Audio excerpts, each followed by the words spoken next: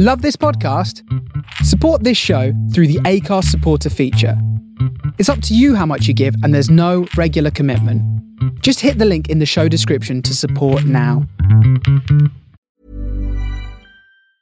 Hey, it's Danny Pellegrino from Everything Iconic.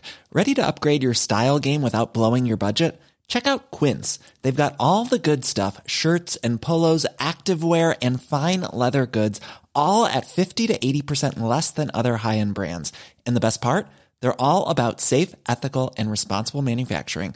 Get that luxury vibe without the luxury price tag. Hit up quince.com/upgrade for free shipping and 365-day returns on your next order. That's quince.com/upgrade.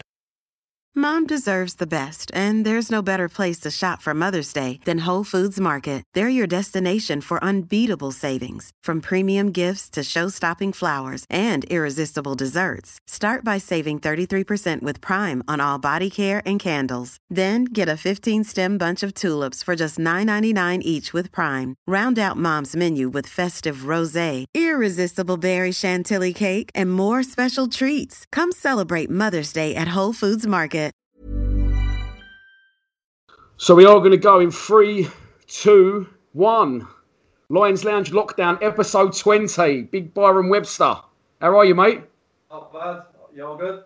All good, mate. Thanks for joining us. Millwall player 2014 to 2019. Usually we always start, obviously, and just finish with Millwall careers. But looking through your career, I wanted to talk about a couple of other things. Obviously, came through the ranks at York, and then ended up at non-league Harrogate. And then after that, talk us through what your next step in your career was. Yeah, so when I was at York, I was in the first team at 17, and like every youngster, I thought I cracked it. So playing, enjoying, didn't think much of it. And a manager came in who he was a tosser, an absolute clown, the guy was. And we just didn't get on. Even at that age, 17, he was just a bully. And I thought I was mentally strong and not a problem. And he just shot my confidence to bits. So I kind of just quit football. My dad were on me saying, don't quit, stick with it. So like I said, I went to Harrogate, played a couple of games, and then the season finished. So I went on holiday, and an agent rang my dad somehow, and the chance went to go over the Czech Republic. And because I weren't really bothered, there was nothing to lose. Went over there, and the rest is history. Loved every minute of it and fell back in love with football. That's a random move, isn't it? From Harrogate to the Czech Republic. Mental, honestly. And it's a crazy place as well. So Prague is a beautiful city, really nice, just like London normal. Lots of talk, where I was out in the sticks, man. it was different, we'll say. What was the language barrier like for you over there? You obviously couldn't speak a word. So we had a tutor who'd come in. So it was about 2-3 times a week. You had to do it. So little things now. It's funny because when Yuri came, you'd pick up swear words really and little things. So man on, left, right, things like that. So I could understand more than I could say. And when I was at Yeovil as well, there was a Czech keeper there. So yeah, little words I know, but I'm a northerner. It's hard to speak English. Was you helping Yuri Skalak out then, with a few translation, or explaining to the manager what Yuri had just called him under his breath? Exactly. Yeah. So to be fair, the gaffer didn't really know when we was there. Otherwise, he'd been quizzing me saying, "What's Yuri just called me?" So, but no, it was funny because Yuri would say a Czech swear word, and none of the lads would know, and I'd be like, "Yeah, he just called you a twat." Oh, mate, brilliant. And then, obviously, you come back to England. It's been a long old career so far. It's still going, but we'll get onto that later. Come back to England, eventually working your way south, Doncaster, Northampton, and then Yeovil. Can see the shirt behind you. Some good times at Yeovil as well. Yeah, it was good. I enjoyed my time out in the Czech Republic. We were playing in the top league against teams that were playing in the Champions League, Sparta Prague, Slavia Prague. So there were good times. It was just boredom setting. So I was dying to. Once I fell back in love with football, I just wanted to get back home. So he's just trying to get a chance to get back home, and it's kind of a cheeky one that the club knew I wanted to leave, so they have a winter break. So in the winter break, I I nearly signed at Motherwell, and I got the chance to go and train at Doncaster, and then Sean O'Driscoll signed me. I think they paid Lucozade and a Mars bar for us, got us back into England. And then, I'm just popping home for Christmas, boys.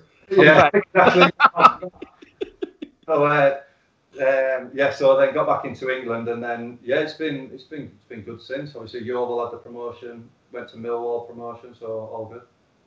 So you left Yeovil for Millwall on a free transfer. Yeovil offered you a new contract, but they'd been relegated for the Championship at the time. So you wanted to obviously keep in the Championship. That didn't work out because you got relegated anyway. But so Ian Holloway signed you. Would have signed you. It was funny. The first meet, so I met Mick Harford to start off with. Met him, spoke to him. Obviously brassing myself around, speaking to a few other clubs and whatever else. Met Mick, and then met Ian Holloway the first time on my own, and the second time I was actually going to a wedding. So my missus were with me, so she came along with us. So I'm there speaking to Ian Holloway, and Ian Holloway's wife's grabbed hold of my missus and interrogating her as well. So we were both having an interview, getting done. And to be fair, as soon as we left to drive further on, my missus said, "You're gonna have to sign there." He sold us the world. We were up to the Premiership that time. So. Oh really? So he obviously Millwall don't speak very highly of him, but he had good intentions, but he wanted to change everything quick, and he wanted to flip the club, and he didn't need that. He needed bit by bit, and obviously it went against him. We did make some good signings as well as you. Lee Gregory came to the club as well. Yeah, that's what I mean. Do you know what? He's one of up with Sean O'Driscoll as well. He's one of the most tactically savvy managers I've worked under. He knew what he wanted to, but like I say, I'm a Man United fan, and when David Moyes went into Man U, he tried to change everything. He tried to change the DNA of the club, and that's what I think Ian Holloway tried to do, and it just backfired on him massively. So you liked him then, Holloway? He was good for you. Obviously, I went on loan, so I didn't see. But, you know what? I couldn't say a bad thing against him, if I'm honest. No, I couldn't say a bad thing against him. He was honest. Like I say, he knew his stuff. I just think what you see of him on TV and on the touchline is how he is every single day. He is passionate, intense guy. And I just think sometimes you need to be able to, especially as a manager, you need to be able to take your foot off the pedal and chill out. And I think the lads feed into that. That's why the gaffer Chopper, he was intense, but you could also sit down and have a coffee with him and chill out a conversation with him. With Ian Holloway, he'd be climbing the walls and so it's not an act with him. Then he is literally like that 24/7. Yeah, 100%. But like I say, I couldn't say about. There's not a bad thing I could say about him. Well, we'll try. When I tell you, so yeah, like you said, you signed for the club. I usually ask people their debut. Now, if the records are correct, your debut wasn't a massive game. Was it a Wickham Carling Cup match or Coca-Cola Cup? Possibly. I can't even tell you. Yeah. And you didn't really get much of a sniff. You end up back on loan at Yeovil. What happened there? So it was one of them weird ones where there was how I thought it was going to go was me and Bees were going to play. That was the way I saw it. But we had obviously Dunny in, Shitu in, and it was kind of like just a rotation thing. And it was one of them that it didn't matter, or what way I believe, it didn't matter if either of us or any of us, the four of us, if we scored a hat trick one game, I think he already had in his head who were playing the next game. So it was just one of them. I couldn't get consistency, and yeah, you just maybe looking back at it, I think like a few times I were a scapegoat for it. Like it was an easy one, or Byron's done bad. When really looking back, I didn't really do all bad. I just didn't get a run of games and didn't get a chance. No, you didn't get a run of games at all, did you? What's your first impressions of the club, despite Holloway? You know what? I always said. So I had another run-in with a manager, won't mention his name. So there's only two. It sounds like I've had run-ins with a few managers, but there's only two. But he was a northerner, and he'd been down south a lot. Up north was straight batters. We tell them how it is. We always say down south they always skirt around it. But Millwall fans, They tell you how it is as a club, throughout the whole club. And that's what I liked. Like, there was no... You just knew where you stood throughout everything. Everyone who was involved with the club, the fans, and yeah, nowadays, I said it in another interview, social media is the devil because people can write so much rubbish and hype you up, and you don't even know them from anything. You do something bad at a Millwall game, the fans will come you and tell you afterwards. But also the other way, if you do something great, they're the first to tell you, and that's what I liked. I don't like bullshit or slyness, and there's none of that. Well, this is like, it's funny you should say that because this is episode 20. In the previous 19 episodes, we did the class of 2000 when Neil Harris played, and I've done the 90s. So I did think this today. It's not really a question I've been able to ask. The impact, obviously, the era you're in now, the impact of social media on players and I don't want it. Things the idiots like me say, can that affect people and players? I think it does. Do you know what? My thing is that I don't go on it a lot. I'm not on Twitter or any of that, mainly because you react to someone, you get fined for it, so there's no point. It's like the PFL do you. You go into a restaurant and the chef or whoever's cooking you a meal and it's rubbish and you go, yeah, meal's blah, blah, it's rubbish, you're swearing at him, you get turfed out. Like, a fan can go to a game, slaughter you, doesn't know you, and he's accepted. I'm like, how can that be right? But yeah, they'll say, they're there. But that's the funny thing about social media. They might not even be at the game. They're not even at the game, and they're slaughtering you. Like, come on, man. So I keep myself away from it, and yeah, like I say, if someone's got a problem with you, they tell you, especially at Millwall games, they tell you after the game, come on, what's happening? So it must have been a very difficult situation. You've come to the club, Holloway's promised you the earth, his missus has promised your missus the earth, then you end up back at Yeovil, and then what's your train of thought there? Because obviously you come to Millwall for Championship football, we're in the relegation zone, you must have been hearing whispers, Holloway could be losing his job. Are you thinking, do I need to get back to Millwall? Do I need to get looking elsewhere? But when you're hundreds of miles by the other end of the phone, what's going through your head? I remember speaking to my dad thinking, he's going to get the bullet here, and I'm out of the window, like, what happens if someone gets it and I'm going to be at the back of the queue? And my dad's always, and my agents are the ones I always speak to, and they're like, just take every day. You can't do anything. You can't, it's out of your hands, so what will be, will be. But to be fair to the gaffer, Chopper, he rang me in the summer and says, in a nutshell, you ain't going anywhere, and you're in my plan, so that was the end of it. So yes, obviously Holloway gets the sack. Are you speaking to other players, like ringing Gregors up, going, what's going on down there? Like, is he stop scoring goals? So intense, and like I said, the lads. I bet if you asked, like 99% of them wouldn't have a bad word to say about it. But it was just, I think the more the pressure built, the crazier he got. And yeah, it was just. He's a character. He's a character. We'll say that. Yeah. So Neil Harris gets a job. He put the call into you and sort of told you exactly what you wanted to hear. You're going to be sort of in the reckoning. So you come back to the club and then you start. That's when things start to get good for us. First season back in the Champ. First season back in League One. One of Neil Harris's first jobs is to re-sign someone you become very close to at the club. Your personal chef. For those who are not on Instagram. That's Steve Morrison. He loves it, doesn't he? Yeah. Morrow, he was a big name, obviously a big name for Millwall fans. But like for me, who didn't really know a lot about Millwall, I've seen Morrow play in the Premiership. I've seen him terrorise John Terry and playing for Wales and things like that. So it was a big boost for everyone. And I think Greggs will be the first one to say, like, it helped Greggs. It took the pressure off him because Morrow's got broad shoulders. He cannot score for 5-6 games, and he really ain't arsed as long as the team's winning. Whereas Greggs is a confident striker. He needs the goals, and when he's scoring, he's unplayable. But looking back now, he was massive, not just on the pitch but off it as well, because. People say he's grumpy, but he would tell the lads.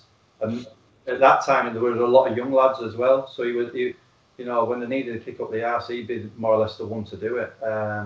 and it showed. Obviously, he helped us get to the final against Barnsley, and then won it against Bradford. So yeah, well, I don't know why. I just got the feeling that it was. You probably all didn't, but you, Gregors, Beavers, Taylor. There was quite a lot of heavy Northern influence there. And I just got a feeling that you all, were quite a close knit group. I know good results helps that. It's a cliche, we get on off the pitch and blah blah blah. We did. We had a right laugh. It was. And do you know what it was? I think because, like you said, the results were good, and the gaffer new to it. He kind of gave us license, so we managed ourselves, like in training. Don't get me wrong, he'd be there and he'd nail us when things weren't going right, but we set our own standards, and we had players who could do it. But there was a good laugh throughout my whole time. There was a good laugh there, and it was good that there was little cliques, Northerners, obviously the younger lads, the senior lads, but we could all blend in. We could all, get involved. Like there was Aidan, Fred, Marlon, them three flaming together, just being nuggets. Then there was like the Northerners and the golfers and whatever else, and it was good. And I think that could tell on the pitch that we all backed each other. And that was, the gaffer when he first came in, he said, listen, you don't need to be the most talented player to play in front of Millwall fans. Just give your all, and I promise you, they will back you to the hill. And it was true. There was times where we were crap, but we give our all and we need to win. And it was, that was as good as seeing good football. They didn't care. They'd rather us give our all, win, than be fantastic on the eye. And, you see the laziness, the sloppiness. And so we knew what to do. And it sounds stupid because we were only young lads then, but there was Sid there, there was Tomo there, who were Millwall through and through. Yeah. And they took some hammering. They'd be like, come on, man, what are you doing? Like, kissing the bad, shaking, all that lot. And when the gaffer walking by, you see Tomo getting, like, hot, like, flustered, thinking he's like his little child and whatever else. But it was, but that's what you needed, because they kind of told this, say the Northerners, for instance, what it meant, and it did. And then, like I said, my kids today, I say, I'm doing an interview today. My little boy straight away got his Millwall kit on. He's the only guy in Yorkshire. Leeds are doing well. What a bad year. Leeds are doing well, and Liverpool have won the league. What a bad year. And he's the only kid around our streets wearing a Millwall kit with all the Leeds fans. So it's not just me that it's changed or affected my life. It's the rest of the family that enjoy it as well. Yeah, you're saying about youngsters there in the dressing room. I was going to ask you about one in particular because it did seem you did and still do have a very good relationship with him. I heard you was more of a PA for him, really, because he couldn't do things for himself. Aidan O'Brien. So Morrow was my chef. I was Aidan's chef, secretary, like everything for him. But nah, he's a good guy. He's just another honest guy who has done so well for himself, and where he's come from to where he is now, it's massive credit to him. And yeah, I get on with him like so well. Can't speak highly enough of him. And in the first season, we nearly get promoted the first attempt. The playoffs. You missed the final, didn't you? But before that, let's talk about the build up. Bradford away. That was still for me in recent times one of the best. That 45 minutes after we conceded, what a display that was. Like the atmosphere. Obviously, they had. They get good crowds anyway, so they packed their end out. Our end were packed out, and like you said, I think it was Joe Martin who gave the penalty away. Ball, maybe. And then you're thinking, shit, we're like warm day as well. It was. We're going to be under the cosh here, and then I think did Joe Martin put in the top? Someone scored a free kick. I think it was Joe Martin. Joe Martin, yeah, and then Morrow. Gregor's got the first one. Yeah, and then Morrow put header from the corner, and then Joe Martin tipped it off before half time. 4 goals in the first half. Yeah, and that's probably one of that and the second leg at the Den are the two that I remember. They were fantastic games. Like I remember going on the bus back thinking we're there. Like there was no way we was losing at the Den at all. They could have had 15 men. They were just never ever beat. They were never beating us up there. No, then again, that was a brilliant night. So, what point? I've obviously forgotten this, but you didn't play the final through injury, obviously. So, I remember the board going up at the Den. I tweaked my hammy. There was like about, I want to say it was like the 91st minute. So I came off then, had all the treatment thinking it was fine.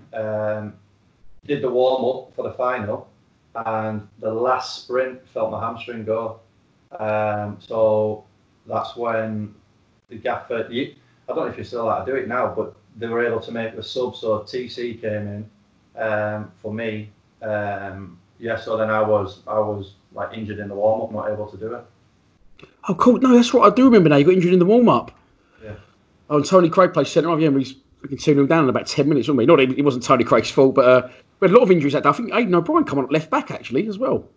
Yeah, I can't remember. I just remember thinking, shit, this is bad day. And I remember going back in the change room, and to be fair, it was Ford who came up to me, got me around the neck and said, listen, I know you're disappointed, get your head up and let's get the lads through it. And I thought, you know what, you're right. It's not just about me, it's about getting the lads through it. And then obviously it weren't the best day. But I remember, we went 2-0 down, then Numbnut Steve scored, didn't he? He scored and we're thinking, decent, we're getting back in this. Yeah.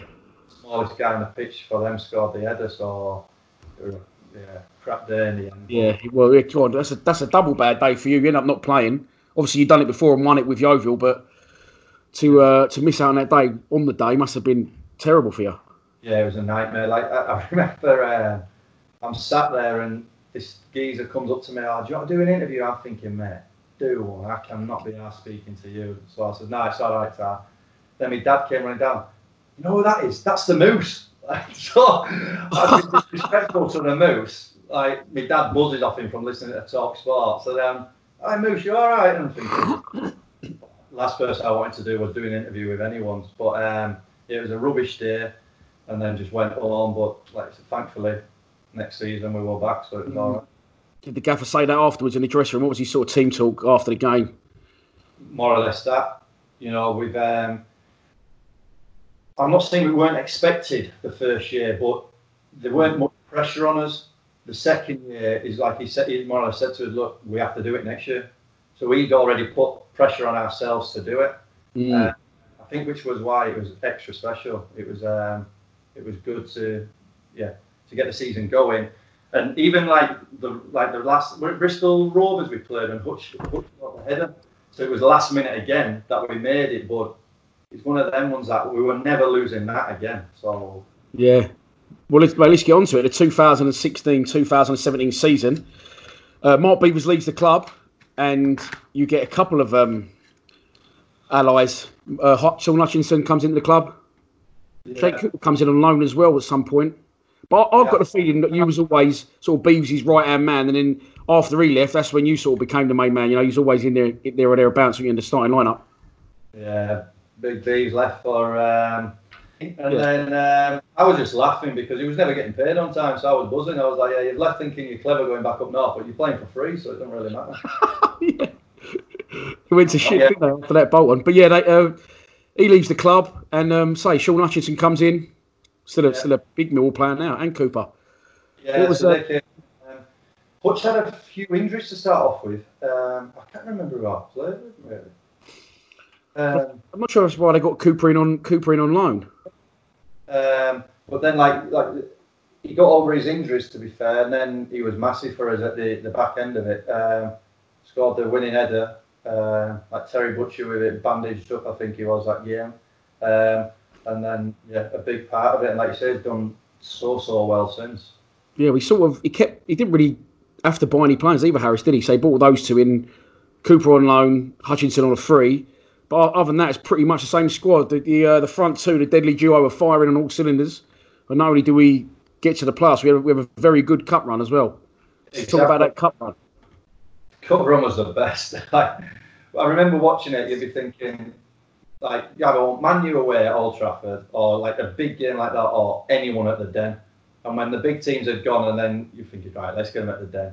And when they did, it was a great run. Leicester, the champions at that time, done Watford, Bournemouth, and then got his arses felt against Tottenham. Let's talk about the Leicester game, because it was down to 10 men as well. Cooper gets sent off, and that's when I was thinking, this should just get to a replay now. Yeah, was that Leicester? That was Leicester, yeah. And then Sean Cummins pops up, scores the winner. What was he like, Sean Cummins?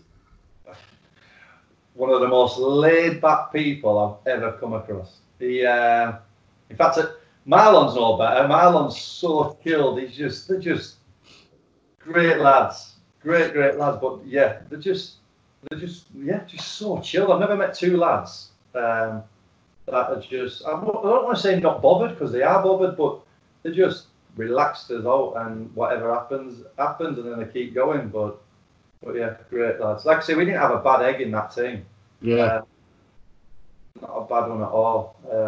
And to be fair, if we did, someone would have told them and they'd have had to straighten out or they'd have been shipped out. So the gaff wouldn't have allowed it.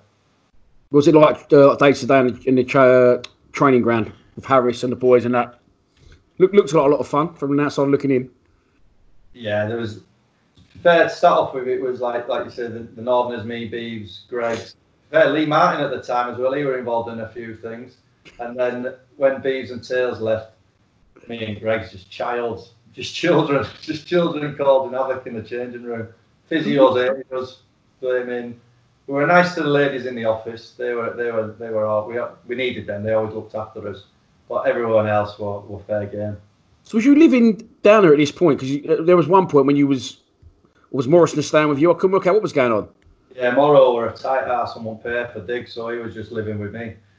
So start off with the missus and kids was down with us, so we were living together. And then I thought I was moving to somewhere else, so I thought, right then, save a bit of rent because it's a fortune down in London. Made the decision to move the family back up north. Plus, my little girl was having to go to school, so we needed to kind of get a base.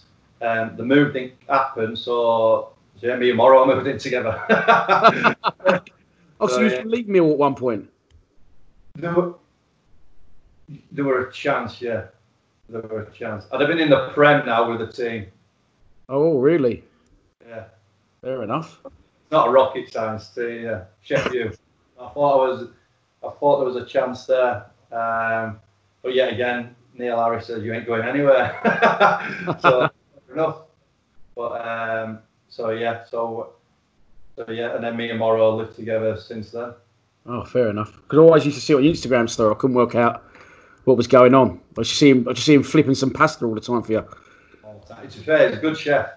But even if he weren't good, I won't tell him. So yeah, no, he was good. He helped both of us out, to be fair. So I think he used to stay in hotels.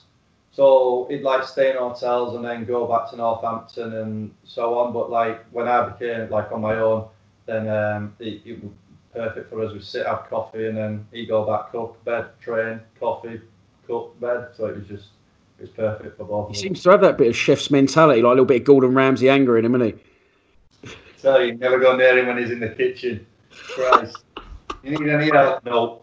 But you expected me to clean up after him? That's fair enough, isn't it? Tit for tat. He does the cooking, you do the cleaning. Mate, the mess, you have to tidy up.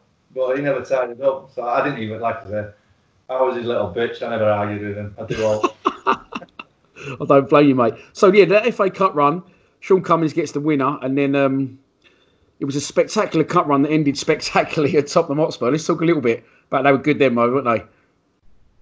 Like, different level. I remember Coops snacked Harry Kane early on, thinking, decent, he's off. Fantastic, well done, Coops, pat on the back. Then they brought on Son. Like, he don't get enough credit, that guy. He is incredible. Like, non-stop running, his pace, he's just unreal. I just remember their fullbacks being more or less wide strikers. They never defended, like we couldn't get out. Trippier and Davis played. And then they had Vertonghen and I can't remember who else was centre half. And they were just Rolls Royces, all of them. They were like different level. But that was another time you're thinking, Christ, that we're getting absolutely hammered here. But the fans never stopped. Never stopped. And that was what I'm going back to. The ability might not have been there that day, but they saw the effort, and they could never question us for that. And I remember looking back 5-0, and the fans are still cheering us, and thinking, right, let's not get it to 6 at least, and let's keep going. But yeah, enjoyable in a weird way. Yeah, I bet. Well, I think the worry, me personally, I was thinking, we've been absolutely spanked here. I hope it doesn't derail us and knock us off our form on the league, which it didn't, luckily. And as you say, we made the playoffs on the last day. Let's talk about what a day, what a nervy day, topsy-turvy that was. Bristol Rovers away, 7th, I think we was, before going into it. Yeah. What do you remember of that day? I don't remember much of the game. I think they went up, and then I think it was like back and forth, like a tennis game.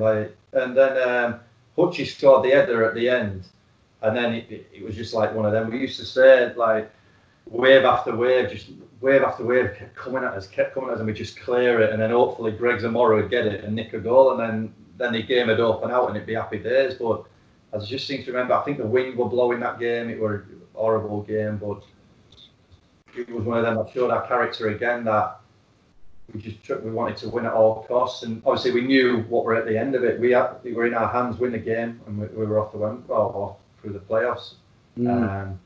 It had been no worse a time to lose, to be fair. Like, away at Bristol, long ass journey home, so close, in potentially getting to Wembley, and for it to, but luckily Hutch popped up with his big head and scored, so it was all right.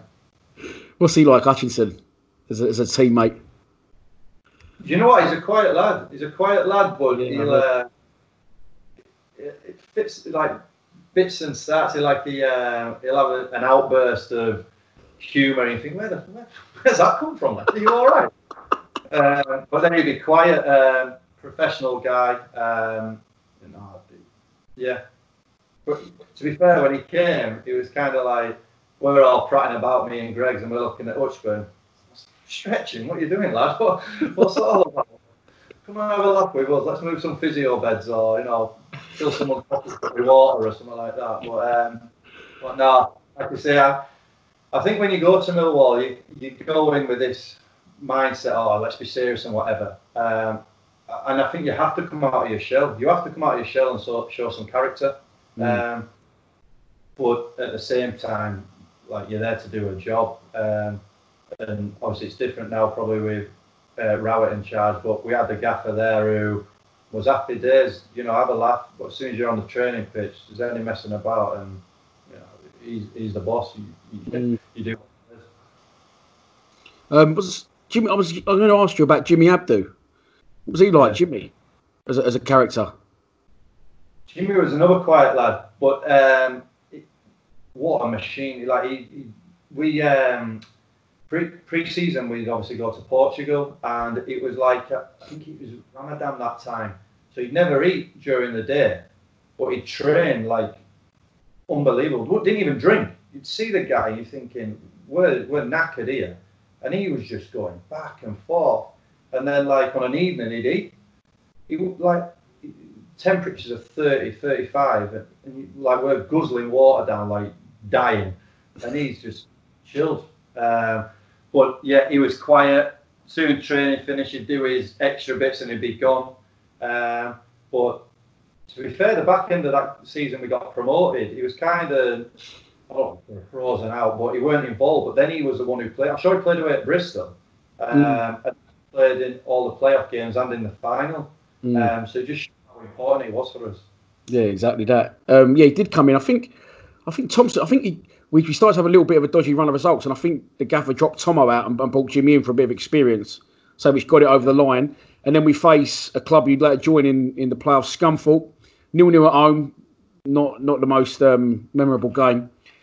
3-2. I also dropped one in the end. 3-2 at their place. Another great day. The front two were firing again. Yeah. Which image of that day? Yeah, we knew that as long as we didn't lose at the Den, it was okay, because we knew they'd have to come at us. And we had players then that on the counter-attack, we were always going to cut teams up. And then as soon as we got the first goal, and then they had to come at us again, 2-0, and then was it 3-1 it finished off. So it was, I don't want to say a comfortable game, but yeah, again, arrogance. We knew we were going to beat them. And it's the same with the final.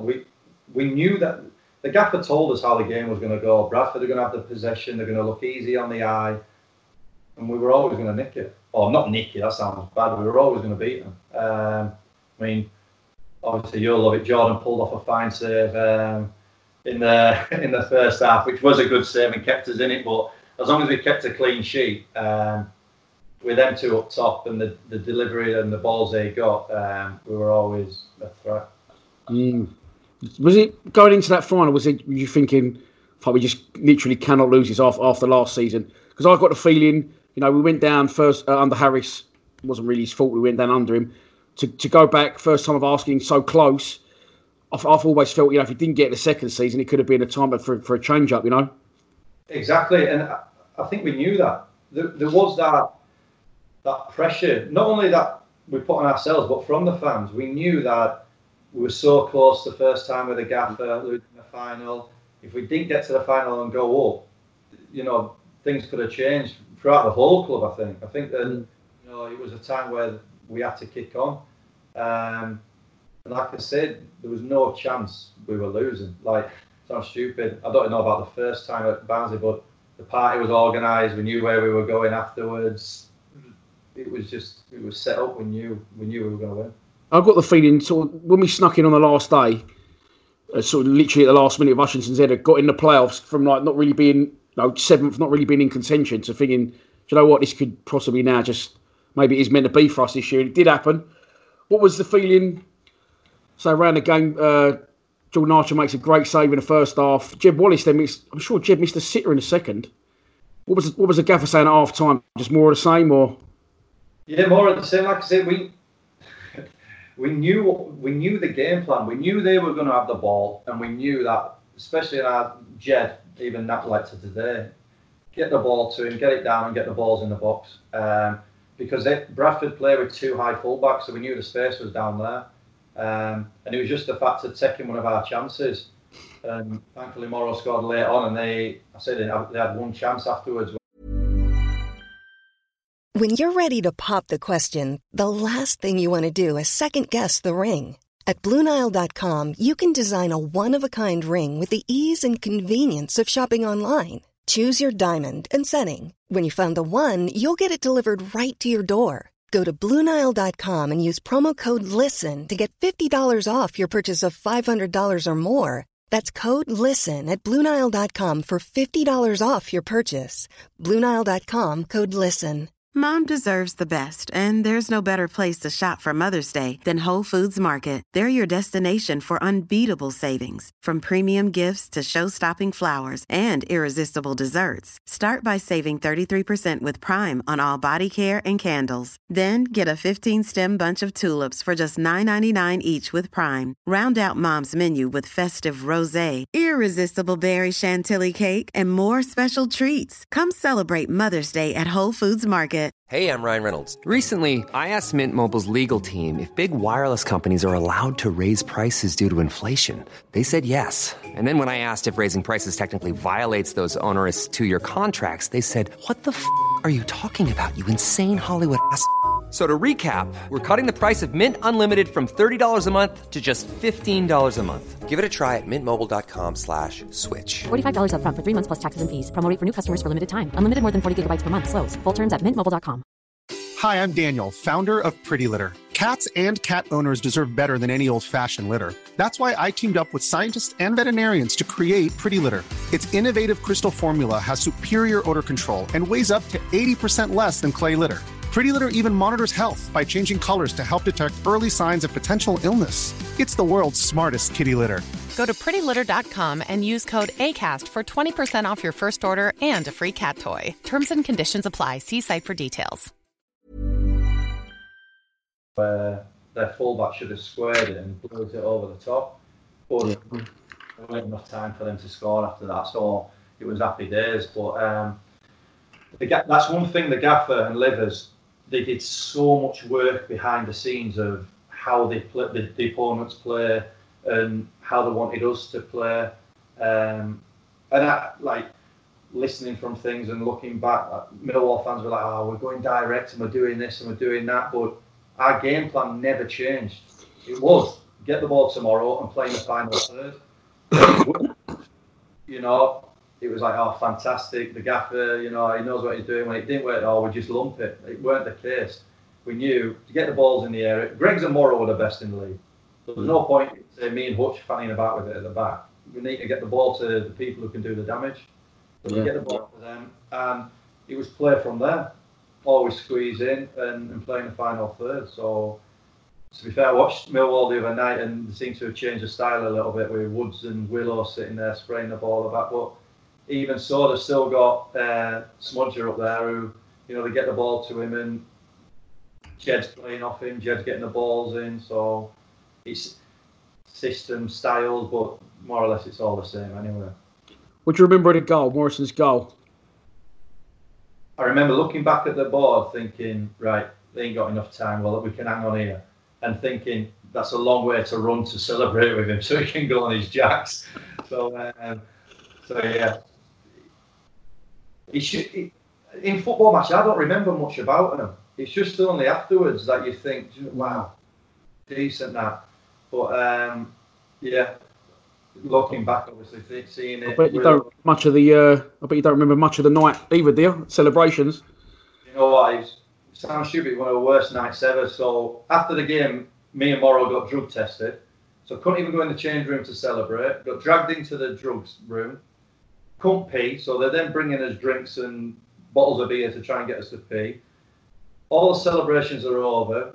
Go upstairs. Then get kicked on the bus. Had no food. I was starving. Headache, everything. So then we're driving through London. Traffic's mental. Went to the front of the bus, said, driver, I have to get off here. Me and Coops got off, ran to, I think it was McDonald's, got some food, and I thought, shit, how are we going to get back here? No taxis would pick us up. So we got on the Boris bikes. So then we're on the Boris bikes, driving through London, trying to get to, I think it was Tower Bridge, where the hotel, where the party was. But I didn't realise on these bikes, you actually have to leave them at like a bike station. I just thought you left them anywhere. Couldn't find one of these bike stations. My quads are cramping up. Finally found it, and then got to the hotel. I had a couple of drinks, and I was just knackered, so I went home. So you played. So you played one, got promoted, then you've been drug tested, then you've got on the coach. You're so hungry. You and Coops have jumped off the coach, but didn't say wait for us. You've got on Boris bikes after a McDonald's and winning the playoff final. Yeah. Dreams are made of. But because all the food in the change room, the lads had eaten because we had taken so long to pee, so there was nothing left. I was starving. Was you in suits or in your Millwall tracksuits? Or in the Millwall tracksuits. I think he made the press. Some busy gets taking a photo of us, and there's like me and Coops getting on Boris bikes driving through London. Him on his phone trying to find out where we're going. We had no Scooby idea.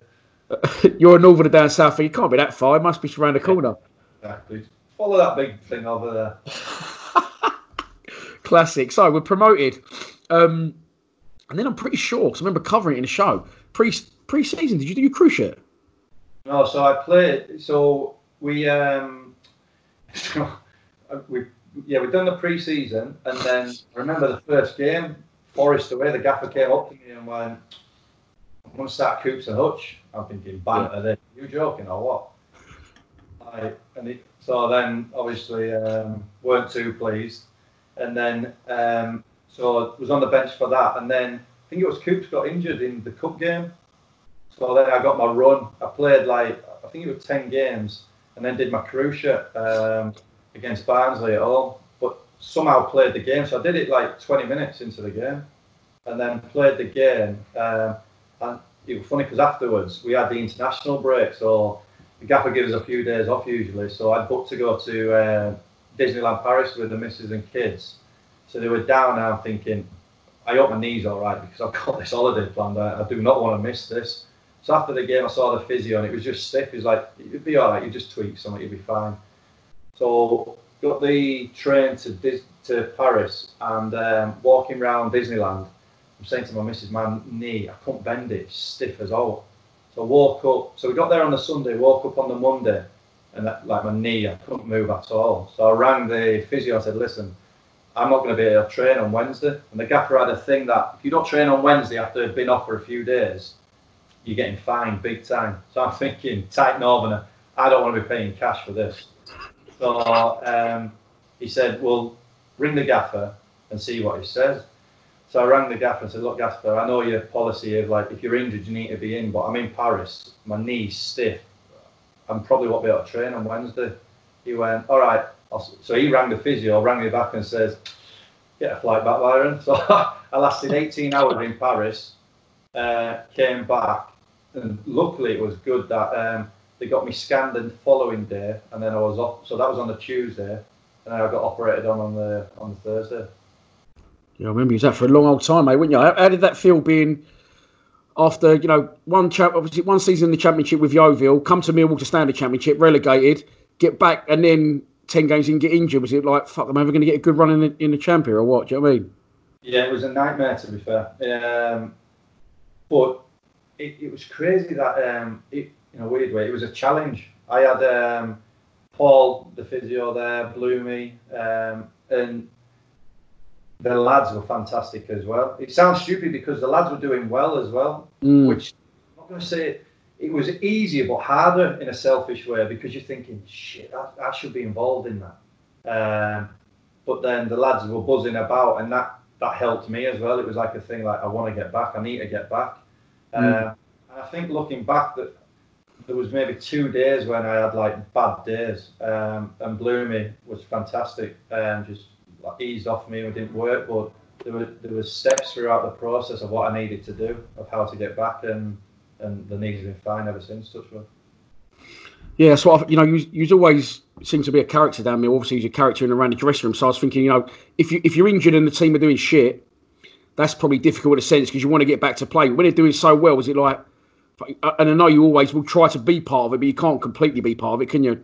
We go on a 17-game unbeaten run. Tim Cahill comes back to the club. Yeah. Fuck me, I just want to get back out there bad.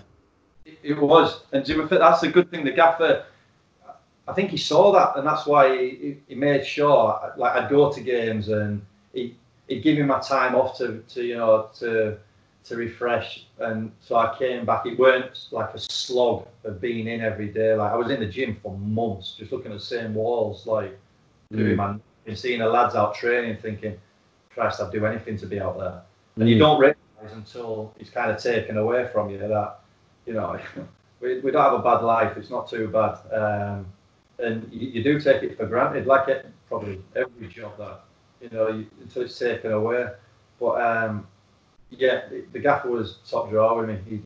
He'd say to me, like, you're coming along. All right, then, no problem. And he'd keep me feel part of it. But it was tough, like you said, they're doing well, you want to be involved. But you don't want them to do bad, but then you're thinking, well, if they do bad, then when I come back, I'll get in, and it's just a complete head mess. Yeah, what sort of, again, it might be difficult for you to scope, like Cahill coming back to the club, because obviously he came back to the club and he did. We got the sense as fans, it wasn't really, he didn't play a lot, but just the effect he had on the dressing room, we just seemed to him, go up a level when he came back. He did. Obviously, he didn't have a negative effect. But the lads were flying at that time, so the whole camp was buzzing. But like now, like his advice, he was great. Like Tomo again, Christ, he walked around with a constant hard on with Timmy, and he was like doing moral on my chef. Tomo was Timmy's playing personal assistant, man. He was carrying everything. You all right, Tim? Got a cup of tea? Yeah, everything. Like no, but he was good around. But like you say, he didn't have the impact on the pitch. I think everyone thought he was going to have when he came back, because the team were flying. He couldn't get in the team. It weren't a fact that. And do you know what? Fair play to the gaffer as well for that, because he brought a legend from Millwall back. The gaffer could have folded and thrown him in, but he was loyal to the lads who were doing well. Obviously, he came in, he gave the club another boost to kick on, which he did. The fans were buzzing, and yeah, it's just, I think the main impact he had was in training, where he even at his age, what were he, like 38 then or something like that? He trained 100%. There was like, I remember him coming on as a sub and topping. In fact, he got a ban from it, I think. He used to come on and just go through someone straight away for some reason. If you were allowed to bet, I'd definitely bet on him getting a yellow card. You'd have made a fortune off him. But, yeah, he was around on the training pitch, especially for the young lads. He was, they'd see him come in and how he trained, and he was definitely a positive around the training pitch. Here's a random question for you. Just thinking about Tomo and Cahill and Harris. if there was, they both had their cars there. They both needed their cars cleaned, but there was only one bucket and one sponge. Whose car would Tomo clean? He'd probably clean the gaffers and lick Timmy's. Definitely.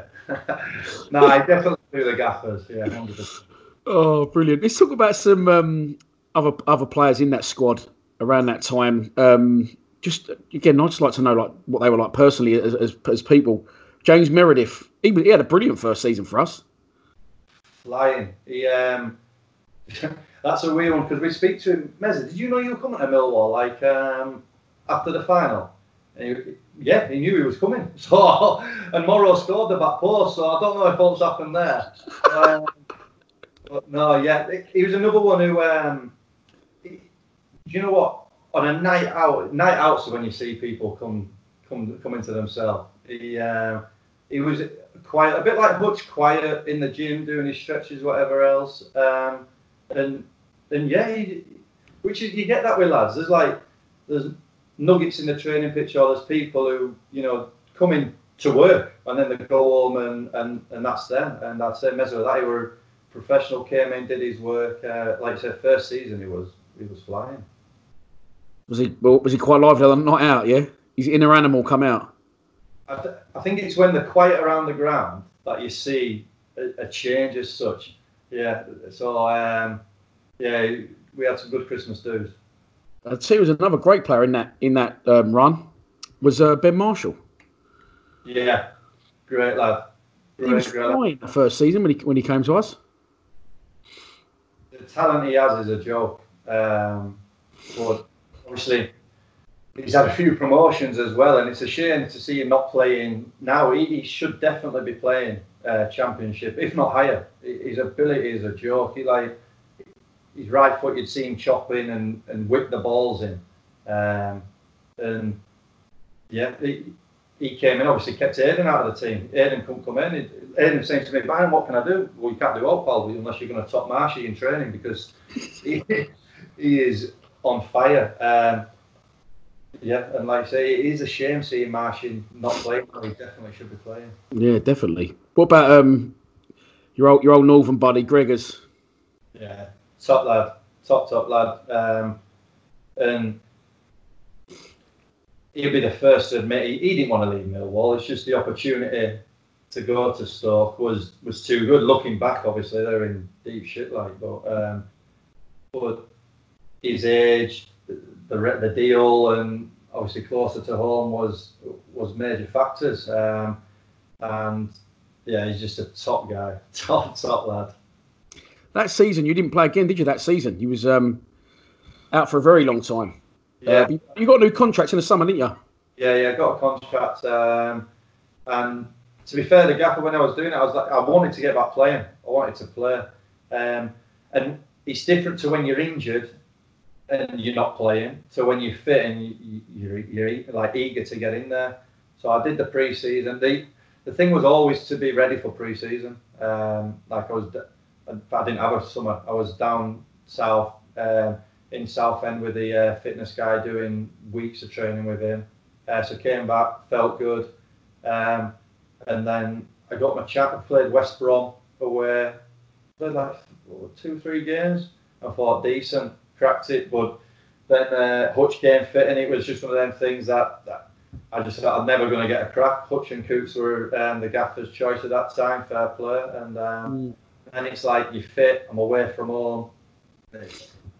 Did you feel that you because when you came back from fitness, I just thought he's going to get back in, but you didn't see the play as much, and I just thought maybe it hadn't been the same for you. Like, your injury hadn't been the same to allow you to play at that level, but you didn't think that was the case. No, because like I said, I came back, played West Brom away. I think we drew. Played another one, played it against Sheffield, and obviously I'm going to say I felt all right, but like I said, it's football. Right? It's people come, people go, and that's how it is. Well, it's a tough. It's definitely a tough one to crack with Cooper, because he's played something like 117 games straight. I don't think he's missed a game since then. So it was, I can't watch the football without fans and all that shit. It's just it's like pre-season game. It's pissing me off. It's annoying, isn't it? What was he like, Big Coops? No, he is one of the best, one of the strangest, craziest, like thickest. But what a lad! He's weird seeing him on a pitch. He's like got a voice now. He shouts at people. I couldn't take him serious if he shouted at me. I'd be like, "Coop, shut the fuck, man! Like, what are you doing?" But yeah, he a great lad. Like him, George Saville and Matt Beavers are up there with they're non-stop at all. Like you won't think it with Coops, but like crazy kids. That's what they are, kids. But I love it. The top guys. I wouldn't have thought that of Saville. I have heard that Cooper's really like funny because he's a lovely fella, but he's a bit dopey as well, so it just makes him really funny. Nice. He's not a bit dopey. He's dopey. But you know, he's not. He's thick. Him and Aidan are up there with the two thickest I've been with. But yeah, they're just good lads. Sav's funny. Sav's probably the funniest. He's a great lad. Posh George, yeah. Yeah, George. I can say you won't think he's all like posh how he talks and whatever else. I think that adds to it. But no, George is a different animal, to be fair. So what happens? You can't, you're struggling to get back in after your long-term injury. Coops and Hutch are settled. Did you then go to the gaffer and say, I think it's time, or how did that come about, the move to Scunthorpe? We kind of had a thing where we spoke and said, like, we'd speak around the January transfer window, and said, yeah. So I just went to him and said, look, gaffer, this is available, and he was top draw. So it was kind of not a written agreement, but a verbal agreement. And like I said, I had a good relationship with the gaffer where he trusted me, so it was happy days. He was good to his word. You seem like you got not a bad word to say about Harris. Seemed like he was very good for you, man management wise. Yeah, we. I think what I like is that, don't get me wrong, we had some run-ins, but it was never personal. It was always for the good of the team, or you know what I mean. I don't think he wanted shrinking violence. He wanted people to chirp up, as long as you weren't talking shit and going against him. And I think that definitely I'll speak from me. I respected him, so yeah, we had a good relationship, and even like we played Cardiff in the cup when I was at Carlisle, and I went into his office afterwards, sat down, had a drink with him in Livers. So yeah, it's a good relationship. Oh, it's good to hear, mate. So 109 games in 5 years, 8 goals. I meant to ask you about this earlier. I'm sure I remember you scoring 2 in one game at the Den. Should have had an hat-trick, Oldham. So yeah, scored the 2 and the ball bounced to me, and the guys pulled me back and I'm leaning back and I booted it over the crossbar. It was harder to miss, to be fair. So I don't even remember the 2 goals. I just remember that miss. I can't say that, I enjoyed my time so much there. I can't think of a bad time. There's so many good things that happened when we were there. Like you said, the cup runs, the promotion, like stupid things I remember, like Bury away.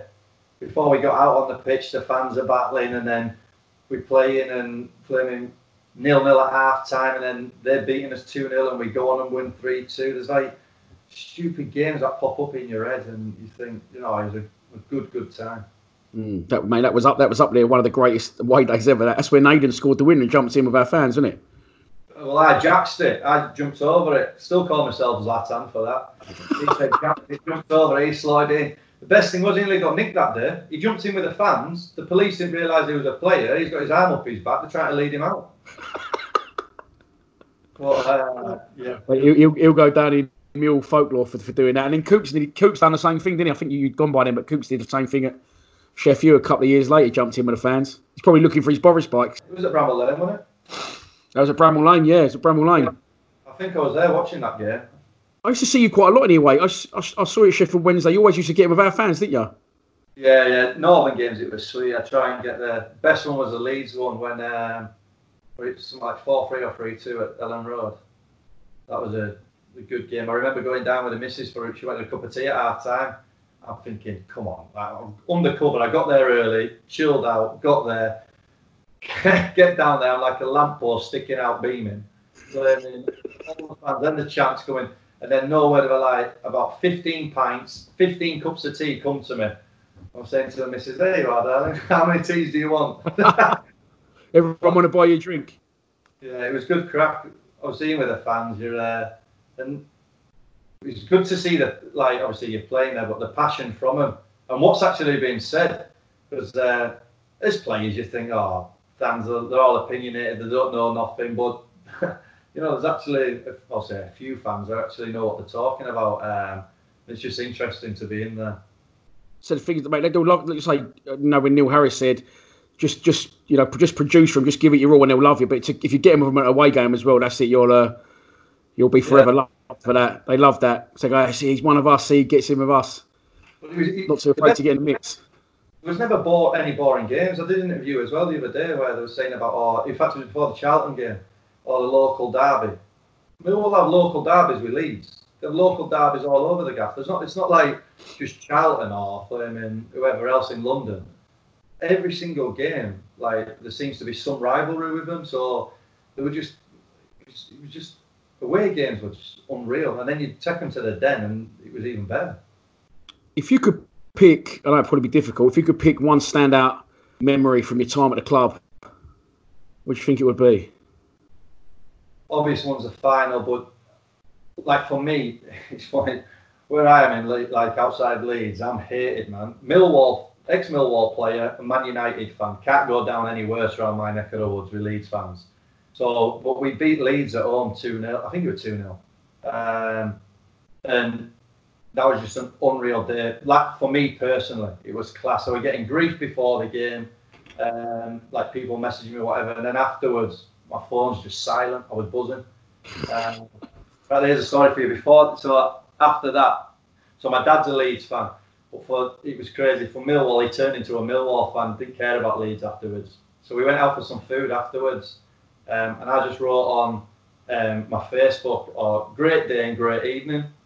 And at that time, I was building out my house, so I was getting some windows off a Leeds fan. He cancelled my order. Cancelled my window order. Just because I wrote that comment. My missus rings me the next morning going, "Biden, he's cancelled the order. What are we going to do? We've got no windows for the house." And honestly, cancelled it. Won't deal with me. Budge? No, didn't budge at all. He's upset anyway. So I had to find another window company to supply me the windows. But yeah. Oh, mate, I bet you're having a stinker now this year, though, aren't you? You listening to it all? I can't handle it, honestly. It's bad times. I watched them against Fulham Leeds and I'm thinking, Fulham will do them here. Fulham looked pony. Leeds smashed. Then you think Leeds draw to Luton. Happy days. They're going to bottle it again. Nah, then Needs a late one yesterday, didn't I? think it's going to be them and Brentford to go up, personally. I agree. Yeah, Brentford. Good Brentford. Could you give us give us a story or two from an inside the dressing room? One you can share. A training ground story or a dressing room stories. So sensible one is like, so saying how close the lads were. We used to have a Thursday club, always in Bromley. Go to Starbucks, go to the bookies, put a few bets on the horses. Starbucks, bookies, back and forth, and then we'd go to the Turkish restaurant Havoc, and all of us have food there. So that was like a boring story, but that's how close we were. We were always together, always go for food, whatever else. Plenty of stories where cars have been moved. So Tomo used to try and cheat with Morrow on me. So he used to try and come in with our little group. So a number of times Morrow's nicked his car, put it in Bromley, and left his keys somewhere. And like Tom would come out of training and be like, "Where's the car?" And no one would tell him. He was searching all over the gaff, spitting feathers he was. Most of the stories I can't say, but yeah, it was just, and like I said, the little cliques. There was Marlon, Fred, and Aidan. You'd see them three together, and they were just like little kids just messing about. Not even out funny, but like closing showers and ice bath, and then there'd be retaliation. Morrow and Jordan had a hate relationship, so they battle all the time, them two. Morrow did something to Jordan's gear. I think he threw it in the ice bath. And Morrow got a delivery of boots. Jordan went into the kitchen area, got a massive bottle of bolognese sauce, poured it in all over Morrow's boots, which were white boots as well. Picked it all back up and left it there for Morrow to find. No. Morrow's, I don't even know if he got it back. He said to this day he was going to get a snake and put it in his car, but I think he bottled it, Morrow. Is that actually like a little bit of a hate, serious hate, that one? Nah. I always used to say it was. I used to wind up. Morrow used to always try and dink Jordan. And every keeper, they don't like to be dinked. But Morrow would always pull off the dink on Jordan. And then Jordan would try and chase after him, but could never catch him. But no. Well, he didn't like letting goals in. He won the final for us. He saved us that year. Oh yeah, that one save I remember. So if you could have one night out, I always ask this question at the end. If you could have a night out tomorrow with 3 of your ex-team Millwall mates, who's the 3 you're taking with you for a night out? Have to be Morrow. Beebs. I'm going to say a few actually. Chris Taylor. Well, bump up to 5. Right, so Morrow, Beebs, Chris Taylor, Greggs, and Sean Williams. Let's talk about Williams. I ain't spoke about him. I love Williams. Yeah. I'll get so much shit for what are you up to? Like, why I just think he's brilliant. What's a player? Yeah, he's probably the most talented, gifted player I've played with. He's so composed on the ball. Not like, and do you know what? His stats as well for running and whatever else, he's high up there. Like the distance he covers. But he's a magician. He's a genius on the ball. He sees passes that you don't even see until the ball's there. And he seems to be getting better and better. I was speaking to him the other day, and he's enjoying life there. He's enjoying getting on the ball more with that Woods in midfield. And he's kind of like the quarterback, isn't he? He's dictating play at the minute. Yeah, I agree, mate. He looks. It's good you said that about his stats for running and stuff, because he looks slow almost on the pitch, but he's not. He just buys time, and he's. Yeah. The fact that he looks slow and he's still got so much time on the ball just shows what a good player he is, his positional sense and things like that, you know? It's exactly that. And even like pre-season, he's up there. He's a fit lad. You see, if he's chasing after, say, Fred, for instance, in training, he ain't going to catch Fred. But, he was always up there with the stats, distance covered, even his high-speed running. And with a ball, you can't fault him. I've got to give a shout-out to Marlon. That guy's a genius. Marlon, if he ain't playing the Premiership in 2 years, there's something wrong with him. He is unbelievable, the kid. Yeah. What, just all-round game and training attitude? When I was there, I'm not saying bad attitude, but like I was saying about Shawnee Cummings, just chilled out. But oh no, I mean good attitude. Yeah, he's got good attitude towards everything. I don't even. I couldn't question his attitude. He's just a talented lad, and I think, sounds stupid, he gets caught out the odd time when he's so relaxed and the game's too easy for him. If he comes up against, we know it's going to be a tough game, a good winger or whatever, you'll see him raise his game again. He has to be playing the Premiership, so has to. Well, that'll be our expense, but so he's been around the club a long time. And he's doing very well. He's definitely improved defensively under Rowett as well, which was a big thing. I love him bombing on and getting forward, but to sort of see as a right back or right wing back, you've got to be able to defend as well. And he's massively improved on that this season. You said that Sean Williams is a good trainer. Who's some bad trainers you trained with at Millwall? Morrow. I'd say he was. Yeah, his thing was that as long as I do well on a Saturday, fair play.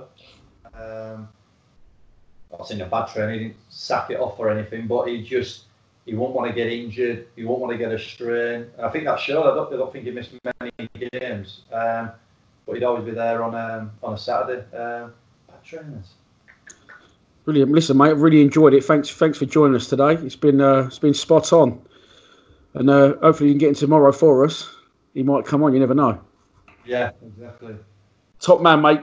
Really enjoyed having you at the club. Fans loved you. More when you left, it was even more. You know, yes, he's left as a player, but what a character around the place. So you say you're definitely remembered fondly by the fans. And hope you enjoyed it as much as we did. No, I definitely did. Every minute of it, top draw. Brilliant. Cheers, mate. Cheers, man. Flexibility is great. That's why there's yoga. Flexibility for your insurance coverage is great too. That's why there's United Healthcare Insurance Plans. Underwritten by Golden Rule Insurance Company, United Healthcare Insurance Plans offer flexible, budget-friendly coverage for medical, vision, dental, and more. One of these plans may be right for you if you're, say, between jobs, coming off your parents' plan, turning a side hustle into a full hustle, or even missed open enrollment. Want more flexibility? Find out more about United Healthcare Insurance Plans at uh1.com. Mom deserves the best, and there's no better place to shop for Mother's Day than Whole Foods Market. They're your destination for unbeatable savings, from premium gifts to show-stopping flowers and irresistible desserts. Start by saving 33% with Prime on all body care and candles. Then get a 15-stem bunch of tulips for just $9.99 each with Prime. Round out Mom's menu with festive rosé, irresistible berry chantilly cake, and more special treats. Come celebrate Mother's Day at Whole Foods Market.